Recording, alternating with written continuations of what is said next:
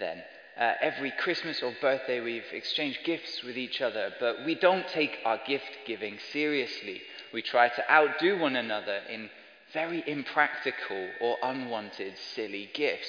For example, some of the things that we've given each other only in the last few years was an enormous stuffed rainbow-coloured llama. I don't know what I was going to do with it. I actually have no idea where it is at the moment.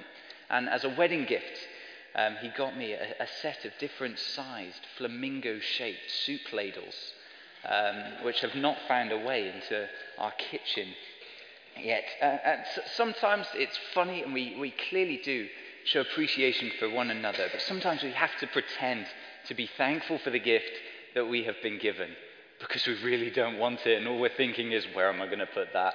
Or do I have to kind of use it when you come to visit? I want you to just ask the person next to you, has there ever been a time when you've received a gift that you thought, oh dear, this is awful?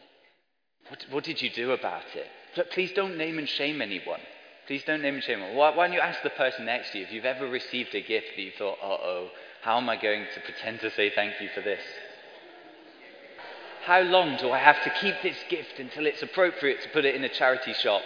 Or can I re-gift it to this person because they won't know that this person has given it to me? These might be questions that you have asked yourself when receiving a gift that you've maybe not loved all that much. But what about good gifts? Have you ever received a gift that was exactly what you wanted, or just what you needed at exactly the right time? If somebody gives you a good gift, it makes you feel so great, because that person not only has got you something that you really like, but that person has thought about you. They've demonstrated that they care for you, and they've made you feel loved and known. If you receive a gift like that, it can make you feel really good, can't it? Why don't you ask the person next to you now, when's the time that you received a gift that just made you feel so happy and overjoyed? Maybe it was because of the thought and the time that went into it, or because what the gift was so precious and so useful, or exactly what you wanted. Now ask the person next to you. I wonder how you felt when you got given that gift. I wonder how your feelings changed towards the person that gave it to you. Maybe you felt an overwhelming amount of gratitude. Your love, the feeling of love you have for that person grows. You feel, I'm indebted. I just want to say thank you. Or maybe you think, the gift that I gave them was nowhere near as good. Now I feel bad. Next Christmas or next birthday, I'm going to have to make sure I one-up it. We can feel so much love towards somebody when they give us a good gift. Harvest is a time of thankfulness, isn't it? We acknowledge and remember all the good gifts that we have in our life, the clean water that we're able to drink, the food that we have, the good food that we have, the toys and games that we're able to play with. We remember all of these things and we say thank you. And as Christians, we believe that all good gifts in our lives, all of those things that we enjoy, come from God. So harvest is a time where we don't just take time to be thankful for it, but we can say thank you to God for all he has done for us, for how good he has been to us. But there is one gift that God gives that I want to focus on this morning. One gift that is better than anything else, better than any gift anybody has ever given you. And it's the gift that only God can give. It's a gift that he has offered to you. Let's take a look at the passage that was read out. It says that because of God's great love and mercy, whilst we were dead in our transgressions, he made us alive in Christ. In verse 8 it says, this is the gift of God. But what does this actually mean? What does this actually mean? Well, the Bible tells us that even though we don't deserve it, God freely offers us eternal life through relationship and friendship with him. And no higher cost has ever been paid for any gift. Jesus paid the highest price of all to offer this gift to us, because he died on the cross for us, to offer us this gift. I wonder if you've received this gift.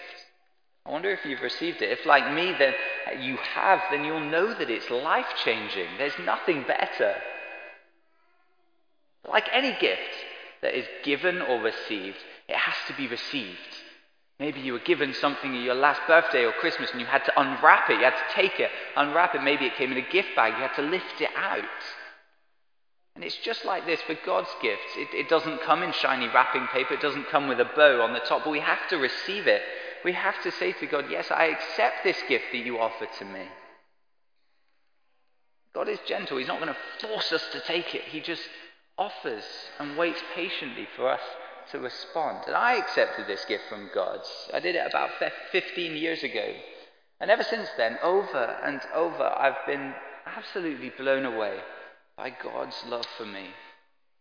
The love that he showed me through the sacrifice he made, the price, the massive price he paid to offer me this gift by dying on the cross. I wonder if you've received this gift this morning. As I was preparing my message, this talk last week, thinking, what can I say? What can I say that will convey how awesome this gift is? And every time I thought of something, I wrote something down, I thought, no, that's not quite right. I still don't feel good about that. My words just keep falling short. But then I had a thought. Now, a few weeks ago, my wife and I had a trip to London, and we were walking around, exploring, doing all of the touristy things that you do, and I was kind of craving something sweet at the time. And as we were walking past a Whittards, which is a shop that sells lots of teas and coffees and hot chocolates and things like that, I thought, let's pop in, because I know they do lots of free samples. They have these flasks and things of all different teas and coffees and hot chocolates that you can go and help yourself to with little cups. And I went in thinking, I'll just get myself a couple of free samples, and that'll settle my craving. And I did. I had a couple of the kind of infusion teas. To be honest, I don't really like them, but it's good to look interested in them. Just to cover the act that I'm not going to actually pay for anything. Then I tried some of the coffee. Then I tried some of the white hot chocolate, and I tell you what, I've never tasted anything better. It was amazing. It really was. It really was. I had no intention of buying anything, but when I tasted this white hot chocolate, I said, I need to buy some of this. I need to buy some. So I did. I bought possibly the most expensive hot chocolate powder I've ever bought in my life. Maybe a lack of self-control, but I have no regrets, and I'm very excited to have my first cup soon. I went in to save money by just taking some free samples, but when I tasted and saw how good this hot chocolate was, I thought, there's no other option. I have to get it. I have to buy it. I was going to bring it for you this morning, but I looked for it this morning and it's lost. So please pray for me that I do find this hot chocolate, because I'm feeling a bit sad about that at the moment. But Psalm 34, verse 8 says this. It says, taste and see that the Lord is good. Now, my words are always going to fall short of conveying how awesome this gift of God is. They're always going to fall short. So all I want to say to you this morning is taste and see. Give it a go. Taste and see. Try an Alpha course. I know that in the new year, we at All Saints are going to be running some Alpha courses which explore God's goodness. They explain this gift to us.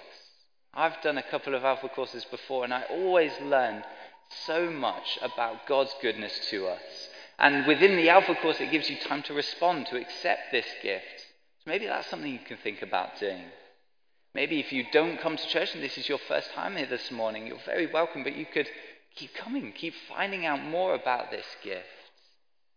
Maybe if you're aged 11 to 18, I'm Cam, the youth minister, as I said, so I run lots of groups for teenagers. You can come. We have one this evening at 7:30 down in the halls, and every week we look at God's goodness and his love towards us. Not next week, because we're going to a trampoline park, but most weeks we do. No plug. You can come if you want to. It's up to me at the end. And maybe if you're a little littler than 11, every week at 11 o'clock, Rosie does her group down in the halls, and that's another place you can find out more about this gift that God freely offers to us. Or maybe talk to that Christian friend that you have about their relationship with God, and you can find out more about it. That's what I want to leave you with this morning, that taste and see. Give it a go. Because that's what I did, and I found that God was good. I found that the gift was the best thing that I'd ever received. So I encourage you to take that next step, to explore in whatever way you feel would be helpful for you. We're going to stand and sing again as the band get ready to play. And is Rosie going to lead us in some actions as well? Oh yeah, if you've come to Holiday Club for the last couple of years and you know the actions to this song, come join us at the front.